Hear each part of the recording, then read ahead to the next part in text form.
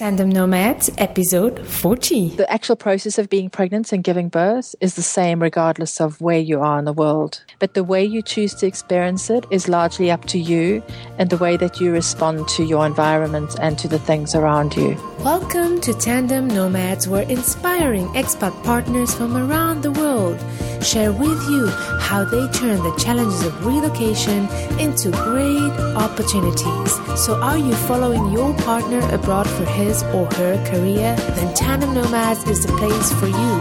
Go to tandemnomads.com and sign up for the newsletter. Hello Nomad Nation, this is Emel Deregi. Today we are going to speak about birth abroad, and we know that this must be one of the biggest challenge for mothers who are away from their family, from their friends, and from advice on how to give birth and how to take care of a newborn baby. So I really wanted to bring you some insight in this topic, and I couldn't find a better person than Karen Wilmot. Karen, are you ready for the ride? Absolutely. Ready to go. Hey. Karen was born in South Africa. When she grew up, she followed the footsteps of her mom and became a midwife. Adding to that, her passion for traveling took her around the world. Her career has allowed her to work on a diamond mine in South Africa, in a small village in Mexico, in a military hospital in Saudi Arabia, and with the royal family of Oman. In Oman, she also established between 2009 and 2015 the first private community services supporting expat women during pregnancy and birth. It was seeing how valuable this service was, coupled with her desire to go traveling again, that gave her this amazing idea to go virtual. She decided to become a virtual midwife and build an interactive online platform providing personalized care, information, and support for women who have limited or no access to quality parental advice and care. She offers both online support and VIP fly-in, fly-out service. Karen, how did you have this crazy idea of creating the virtual midwife? I think that it was very much, as you said, after working for several years in the Middle East and seeing what an impact I had, specifically working with expats, providing a holistic approach and giving them the right information at the right time, what an impact it had on their pregnancy and birth experience. Yes. And then I also noticed in the last year or two how many more of them were going online to find information. Very much they would go online. Very often they would go online before they even saw me. And very often I would end up doing damage control because so much of the information they were finding online was not always appropriate for them. So it was a combination of me wanting to reach more people and then also wanting to make sure that the right information was available online in a format that was available to more people and that it was specifically geared towards expats because I understand the very unique needs of expats. That's great. Yeah, I'm happy you brought out this load of information that we have online, and I would love to expand on it. But before, could you tell us actually what is a midwife? Well, the word midwife means with woman, and it's different from a doctor in that we really do focus on care throughout pregnancy, and we have various roles. And we focus on the more low-risk, normal physiology of pregnancy and birth, whereas doctors and obstetricians are more focused on the pathophysiology or the high risk and the things that go wrong. But as midwives, we tend to just really, really support women and focus on the normal and making sure that they have a really supported, healthy pregnancy. Midwives are one of the oldest jobs in the world, right?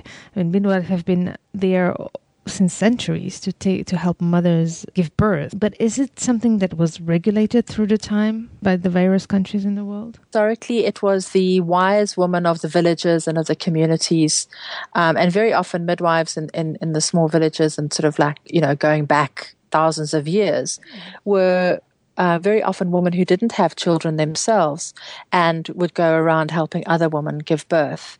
But in the last 100 or 150 years, it has become more regulated, and it is now a profession. Is it the same in every country, or is there countries who do regulate it more than others? It's definitely very different in different countries, and there's different licensing. There's nurse midwives, there are just midwives, and there are midwife practitioners, and they all have different licensing and different limitations on what it is they can do. But it depends on the country where they're trained and where they're working.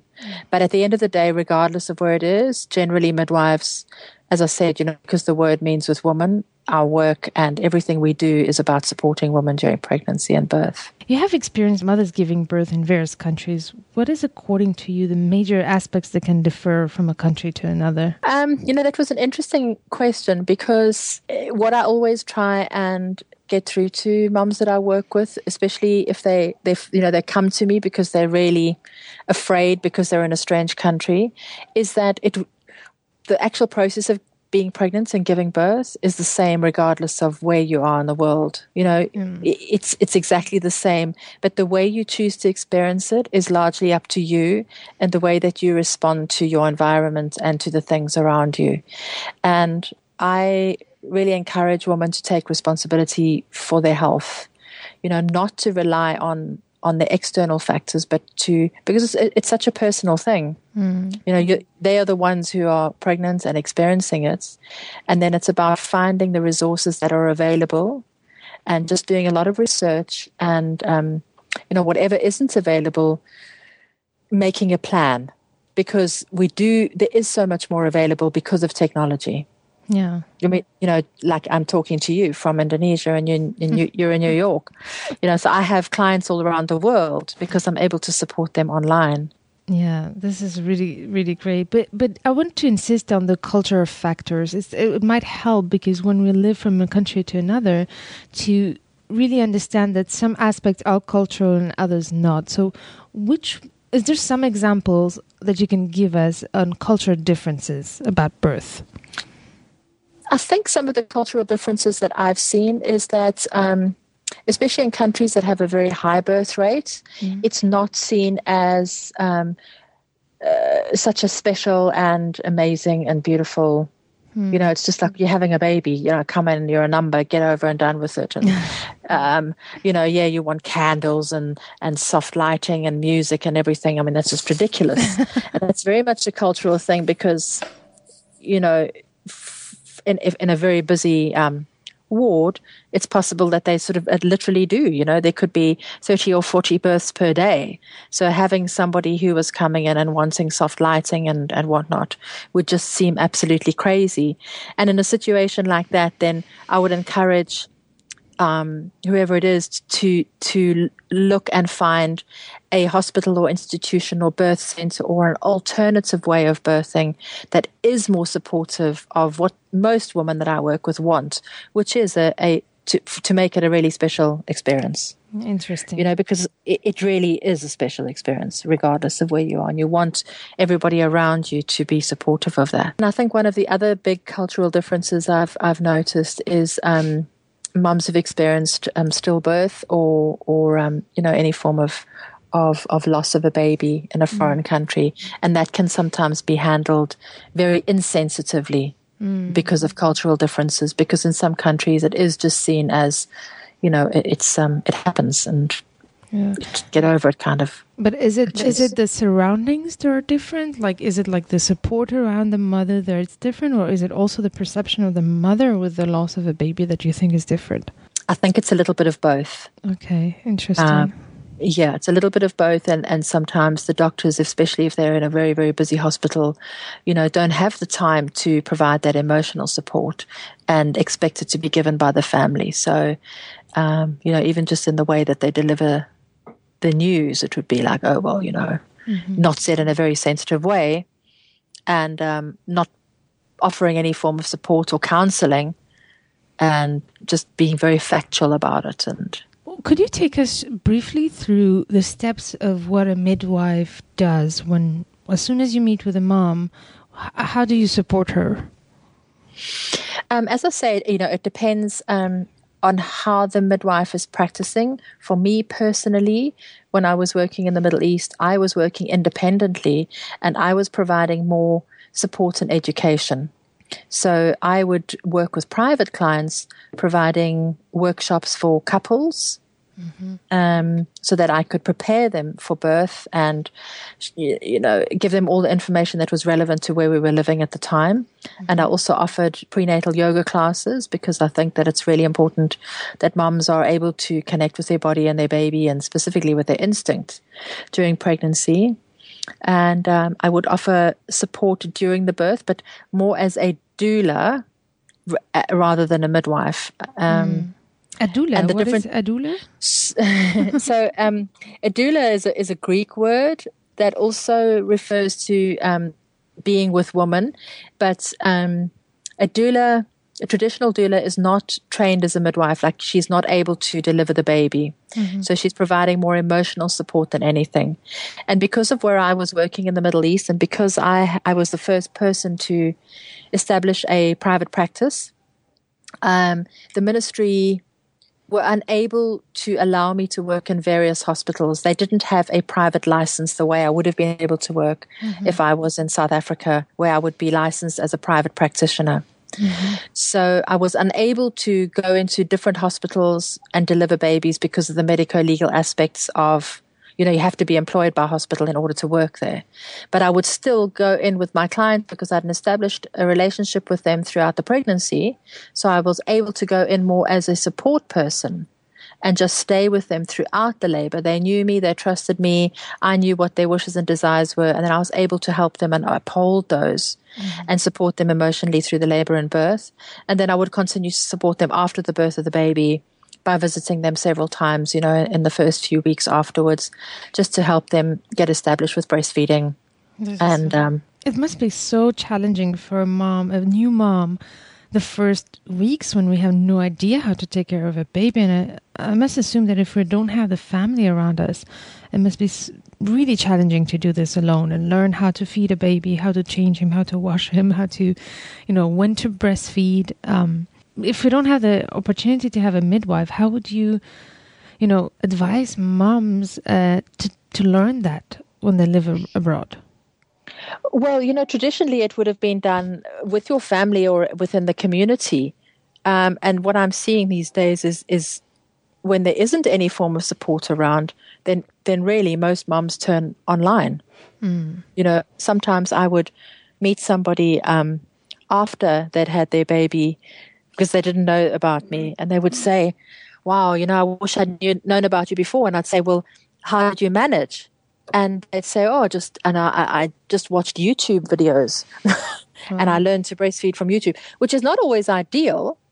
And I think that that's another reason that I started the Virtual Midwife, because I wanted to make sure that I could bring together the best resources into one place so that women who didn't have access to that, if they were going to go online, because that is where the first place people go. They're going to search for an app, they're going to search for a forum, a website, they're going to go on Facebook and find that assistance. So it was, that was what gave me the idea. I thought, well, there's women who are stuck in remote parts of the world who just will not have access to this, and I can only be in one place at one time.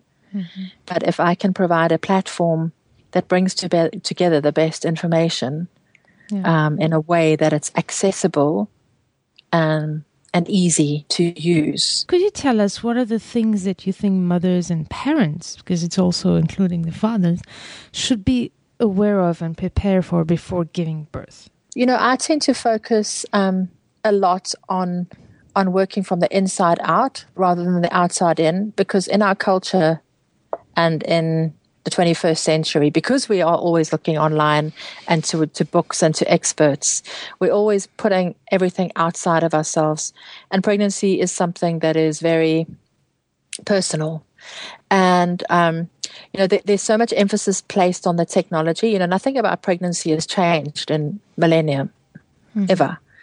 But technology has changed, and the amount of information that's available has changed.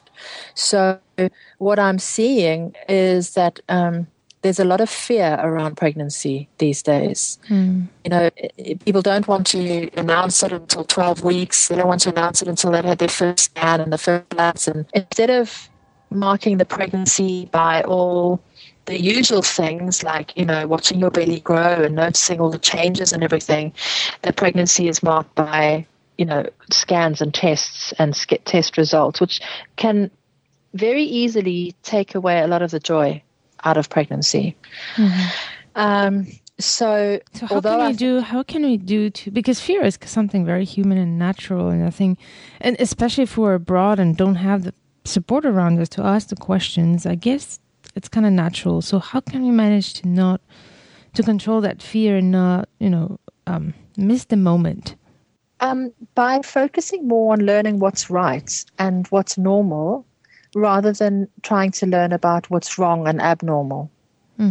Because if you know what's right and what's normal, then, all those new sensations and emotions that they're feeling and if you know what causes them, then it makes it understandable. So it's a process of learning what's normal, and a process of acceptance that, because also sometimes the internet and books and magazines portray pregnancy as just, everybody looks absolutely gorgeous, and that, your hair is golden and flowing, and, That's not how and it's not always like that, So if you find yourself spending every morning sitting over the toilet bowl and, you've got cramps and lower backache and everything's aching, then you think, well, that doesn't look like what I've seen, and there must be something wrong. Yeah, but it's such a normal part of pregnancy, and it's just one of the stages. You soon move through that. Yeah, but we've been insisting so far a lot on the importance to find, first of all, to find the right information. Second, to choose the solutions that work for us, and that might help to not get caught up in the fear. But there's so much information out there. So how can we know what's the norm, what's the normal, what's the thing that fits to my needs? How can we make sure that we don't get overwhelmed with all this information online? Because I find it very overwhelming. And how can we know what's the right information for us? I think it's about learning to trust your instinct and finding information that really resonates with you. Because when you're first looking, you will go, and there's so much that there's the radical, there's the radical pro home birth, no intervention, absolutely stay away from doctors, stay away from hospitals. And then there's the complete other side where go straight to the hospital, have a C-section, have an epidural, have all the drugs. And it's about finding the middle ground and also seeing where you are. But at the end of the day, it's about researching everything, bring it back down to the basics and research everything step by step. And ultimately, you want to find 1 or 2 or 3 either websites or people or groups that really resonate with what your beliefs are, and stick to that. Yeah.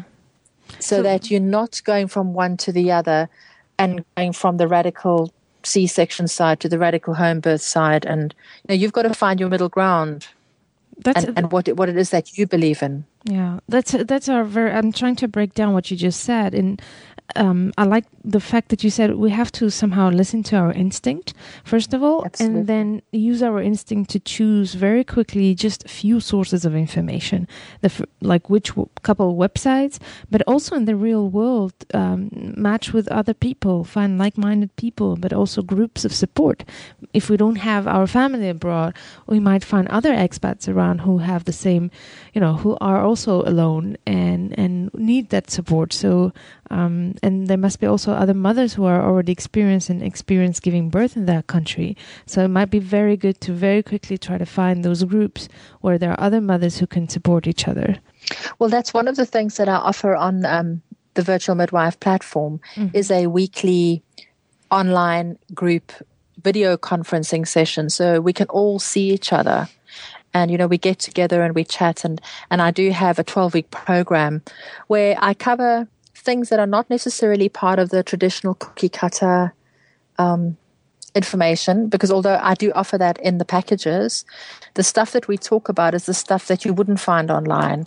It's an opportunity to talk about how to apply the cookie cutter information to real life and how it applies in the different countries, and hearing the experiences. At any given time, I could have a group of women from Canada, the Middle East, Indonesia, and Asia. And each one of them will be able to share the experience that they're having in their country. And very often surprising to see that it's actually not that different. Or if it is different, there's still similarities and how it makes it easier for them to navigate them. Mm. So it's very much about creating a community and allowing them to just share and realize that they're not alone. Yeah, very important. I think that's, I guess, the mental support is more important than like the technical aspect of giving birth, isn't it? Yes, absolutely. Oh, absolutely, without a doubt. Yeah. And I think, as you say, the ability to connect with instinct, because it's something that, in the 21st century, we don't place much emphasis on instinct or intuition because there's so much technology. Mm. But the fact is that we all still have instinct, and it's even more heightened during pregnancy. And for me, what I want to get all the moms I work with back to is trusting their instinct, so that during pregnancy, and learning to use it more and more, so that they're able to balance their instinct and intuition with all the external information that they're receiving, to help to guide them to make the right decisions and choices for them. Because it's very unfortunate that generally the systems, the way they are at the moment, and the very sort of the very medicalized hospital system tends to treat women as if they don't know anything and they don't know what to do, and to tell them what to do during pregnancy. So a woman are constantly giving away their power. Oh. And expecting the doctors, I'll just go to the doctor and he'll tell me what to do, or she'll tell me what to do, and I'll do this test and whatever. But the instinct will be telling them what's actually right. And, it's all very well in pregnancy because there is somebody to tell you what to do. But as soon as you've had the baby and you go home, then all of a sudden everybody expects you to just know what to do because, well, you're a mother and, it's supposed to be instinct. But nobody during pregnancy has supported your instinct or supported your natural ability to know what's right for you. They've just told you what's not right and what you should be doing. Yeah. So I'm trying to encourage moms to trust the instinct throughout, because it's definitely heightened during pregnancy in preparation for those first few weeks with your new baby. Mm-hmm. And I want moms to be able to trust the instinct because it's always right. It will guide them to know what is right for them to do with their baby in those first few weeks. You definitely want reassurance. You definitely want guidance. But at the end of the day, if you trust your instinct, you're always going to get it right. Cool. I love that you brought up, because I really want to talk about that, how medicalized the process of giving birth has become through the years, and that we have a tendency to forget listening to our instincts. And motherhood is an instinct thing. Absolutely. And if we take away our instincts, then we might take away a part of our ability to be mother. Yes, absolutely. And I think in many ways we're doing that.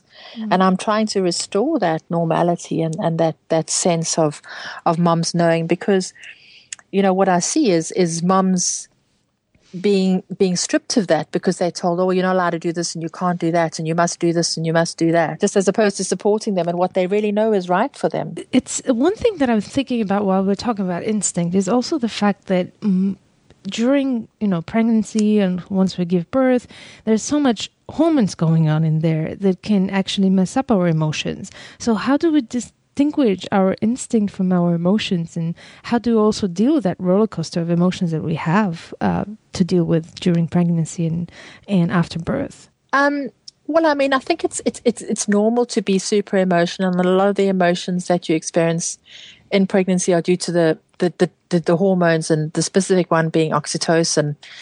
But oxytocin helps and supports with the bonding of the baby and plays such an important role during and after birth. So it's just about enjoying that and learning to trust it. Yeah. It's part of pregnancy, especially, the first trimester is generally very, very emotional. And then second trimester sort of things settle down, and then it's, they're really, really happy. And then third trimester, things change as body starts gearing up and getting ready for birth and changing, that transition to motherhood.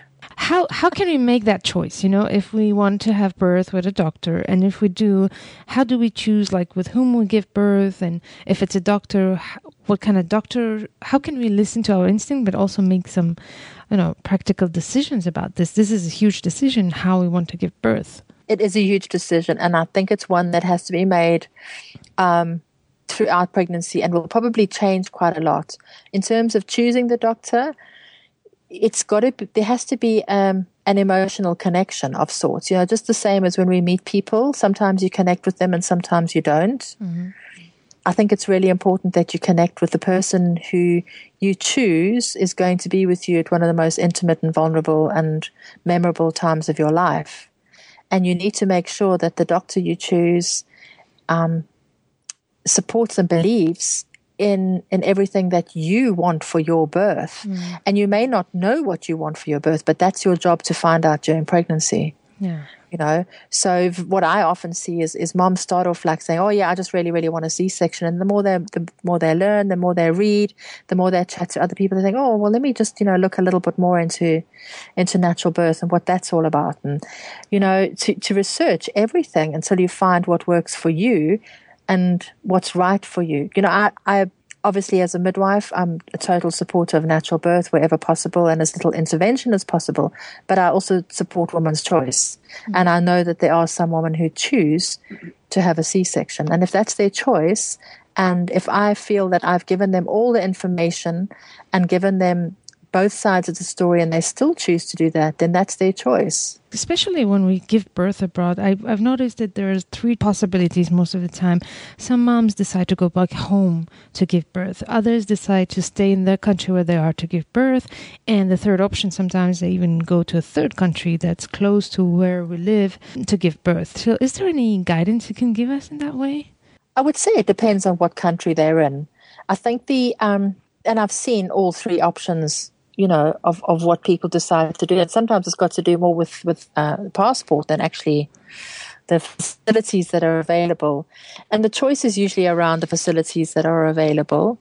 What I would say is if they choose to stay in the country where they are living, which is not their home country, the good thing about it is that they really take a lot of time and make a lot of efforts to ensure that the facility and the people that they choose to be with them are exactly what they're looking for. So they're very informed and educated, and they usually have a good experience.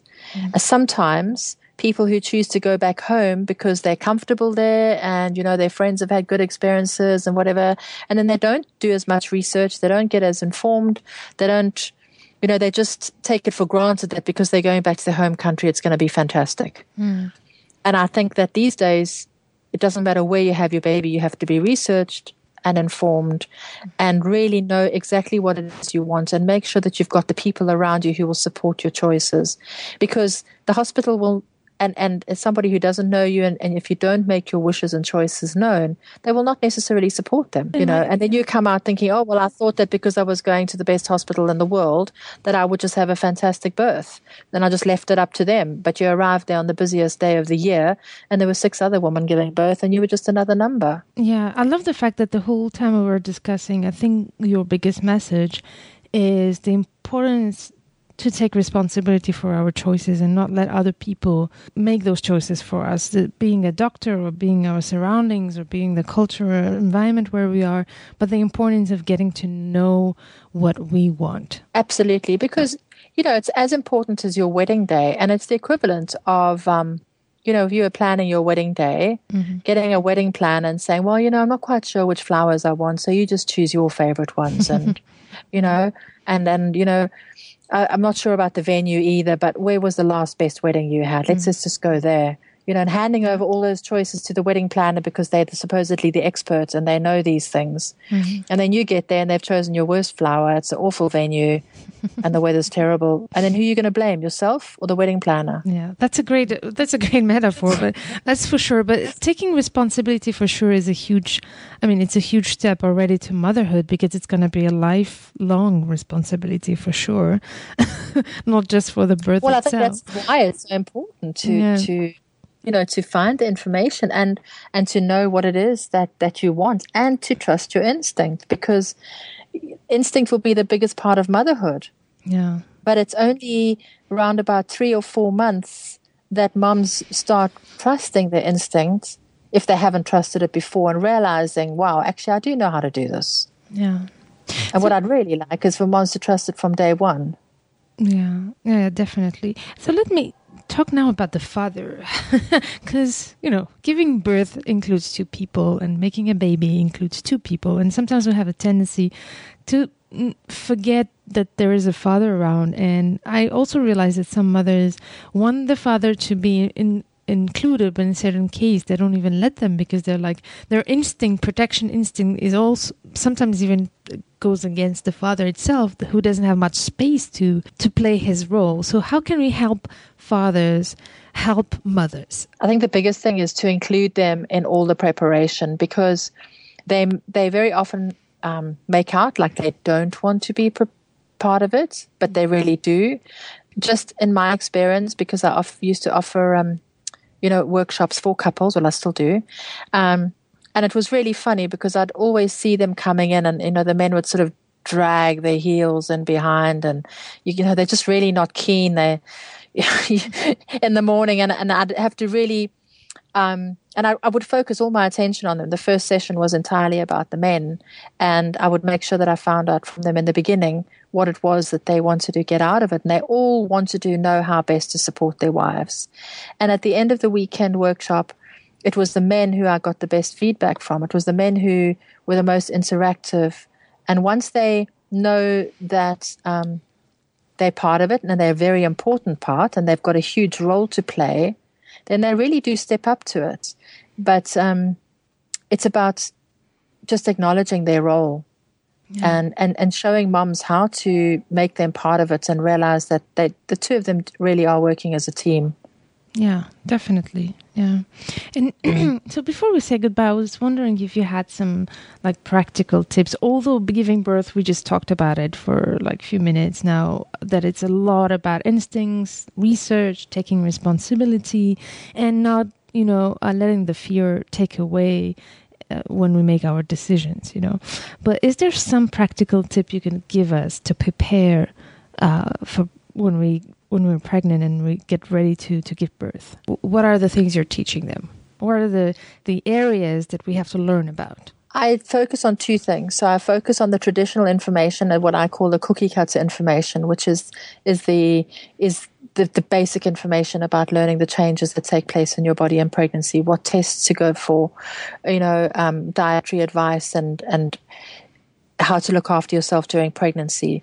And then I'll take it one step deeper and take it a little bit broader, where we're working more of a holistic approach, where you're engaging body and mind and breath, so that to make it a little bit easier to connect to your instinct by working from the inside out as opposed to the outside in, if that makes sense. It does make sense. I'm just trying to get a bit more hands-on. For example, let me give you an example.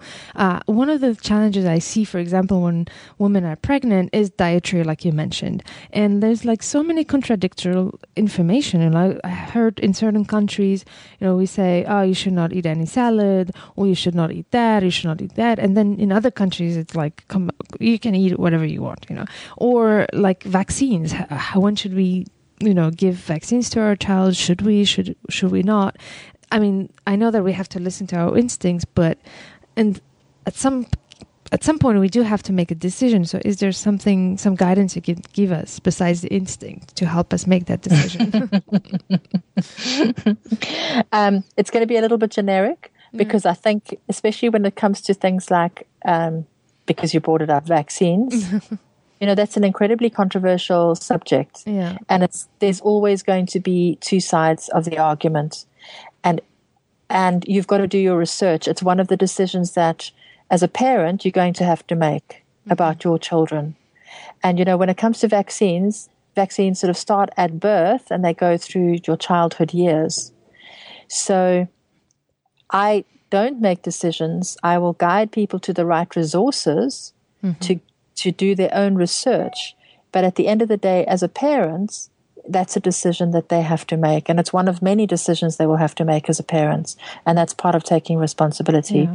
In terms of diet, I work individually with people because it does depend on the country they come from, as to what they believe in. And there are very clear guidelines of foods that should be avoided. But there's also a lot of myths, and there's a lot of cultural food. Could you give us some myths, for example? Well, I mean, in the Middle East, I had a lot of Indian clients. So, people say generally don't eat spicy food when you're breastfeeding and avoid spicy food when you're pregnant. But the fact is that the Indian clients I work with, they live on spicy food. And they don't change their diet during pregnancy, and it doesn't affect their pregnancy at all. And most of them don't change their diet during breastfeeding, and it doesn't affect their breastfeeding at all because they're culturally used to it. That's their diet. It's what their body is accustomed to. It was the same when I was working in Mexico. During breastfeeding, we advise moms not to eat too many beans and lentils and gas-forming foods, and yet that's the staple diet in Mexico. And I saw firsthand how moms there continue to eat beans just every day, and it did not affect their milk supply or their babies. It didn't change, the gas or anything. So what is the things you believe that we should not eat during pregnancy? It would just be the aged and smelly cheeses and raw eggs and certain fish, and that would be it pretty much. You're not going to eat sushi. You're not going to eat raw fish. So anything that can actually just create a digestive issue, even if we're not pregnant. Yes. So it simplifies things. Here we go. It does simplify things. The important thing is to have a healthy diet, to not make radical changes, and to continue eating what you were always eating that maintained your health. It shouldn't change now that you're pregnant. Yeah. And once we give birth, I mean, is there any advice you can give in that way? Dietary advice? Yeah. The same thing, because, if you're going to be breastfeeding, you've got to really, really support your body to be able to maintain and the supply of breast milk, which requires at least an additional 800 calories per day. So you want to be having a really healthy diet and eating at least 3 meals a day and eating at least 3 snacks a day to support your body while it's feeding your baby. What about the sleep? Because I can see, I'm not a mother, but I have so many great friends who are mothers, and these are the issues that I hear a lot about. Like, one of the first thing is the diet, and first thing is how to give birth and how to eat and which vaccines, but also how to manage mothers and parents in general are deprived of sleeps for at least a year. So how do you, sleep is one of the biggest issue of giving birth is because you need energy to take care of a baby. And that's exactly what a baby takes away from you, especially when you can't sleep. So how would you advise mothers and fathers to manage that deprivation of sleep? Well, I've been doing this for a very long time, so I really have seen how things have changed in the last decade, and how we've tried, especially lately, to try and control babies and fit them into our lifestyle and change their sleeping habits. But the fact is that newborn babies are wired to feed frequently and to wake up for feeding frequently. And, it's part of the journey into motherhood. And rather than trying to force them into our lifestyle, I get the best results from mums who just go with the flow and watch and learn from their baby and allow their baby to set the pace, because as their needs change and as they grow, then those spaces of waking up for feeds get longer. And it's not very long before they do have 5 or 6 hours of uninterrupted sleep at night. And no, it's not like what we used to, a nice good 8 or 9 hour full night's sleep. But it's not forever. As you said, it's the first year. But to try and force our babies into adult sleeping patterns, personally, I believe is unnatural. And once again, that's a decision that you need to make as a parent. And depending on your parenting style and your lifestyle, different parents will choose to do different things. And very often they will work for those parents. And I don't subscribe to all of them. Like I say, I've been doing it for a long time, and I know what works for me and what I believe in, what I see works best and makes for the happiest babies and moms. And for me, it's about following nature's pattern. And generally, if you do that and allow it, it will all settle. It will be expected. But different babies, in fact, it's interesting because I read a research paper today saying that actually it's a genetic disposition that dictates how well babies sleep at night rather than your parenting style or what it is that you do. But it's important not to get too stressed about it or think that, because your baby's not sleeping through the night, there's something wrong. Because if your baby is happy and content most of the day, that's the most important thing. We have to stick to the basics. We want a happy, content baby. We want a happy, content mom. So tell us about you now, and how do you bring support virtually to parents? Well, through the... I offer group support and I offer personal support. So I have like I said, the program where I offer weekly sessions, and people just tune in at a certain time, and we cover various topics, and it's an opportunity for questions and answers. And then those sessions are recorded, and anybody who has access to that membership program can either attend the sessions, or if you miss the session, you can go in and watch the recording later on. So there's quite a library of resources of previous sessions.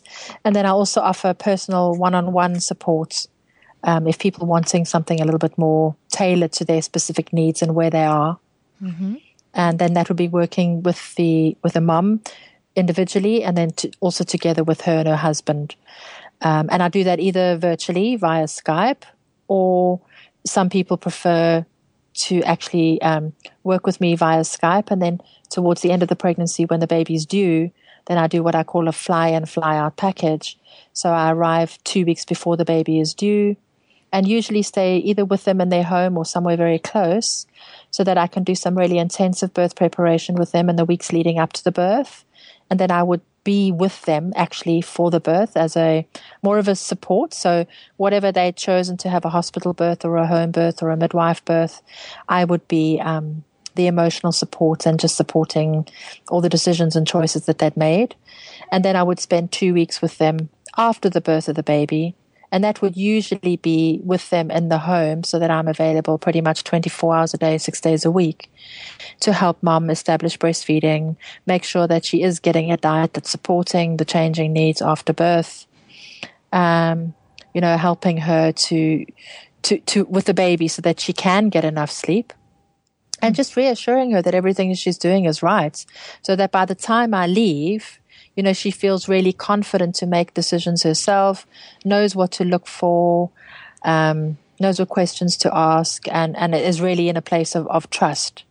So I don't do everything for her. I'm kind of just there teaching and guiding and reassuring and putting everything in place. This must be very relieving, honestly, when I think about it, because I never thought about it before, but I mean, it's already quite challenging to give birth, and it's a whole new experience and changing life experience.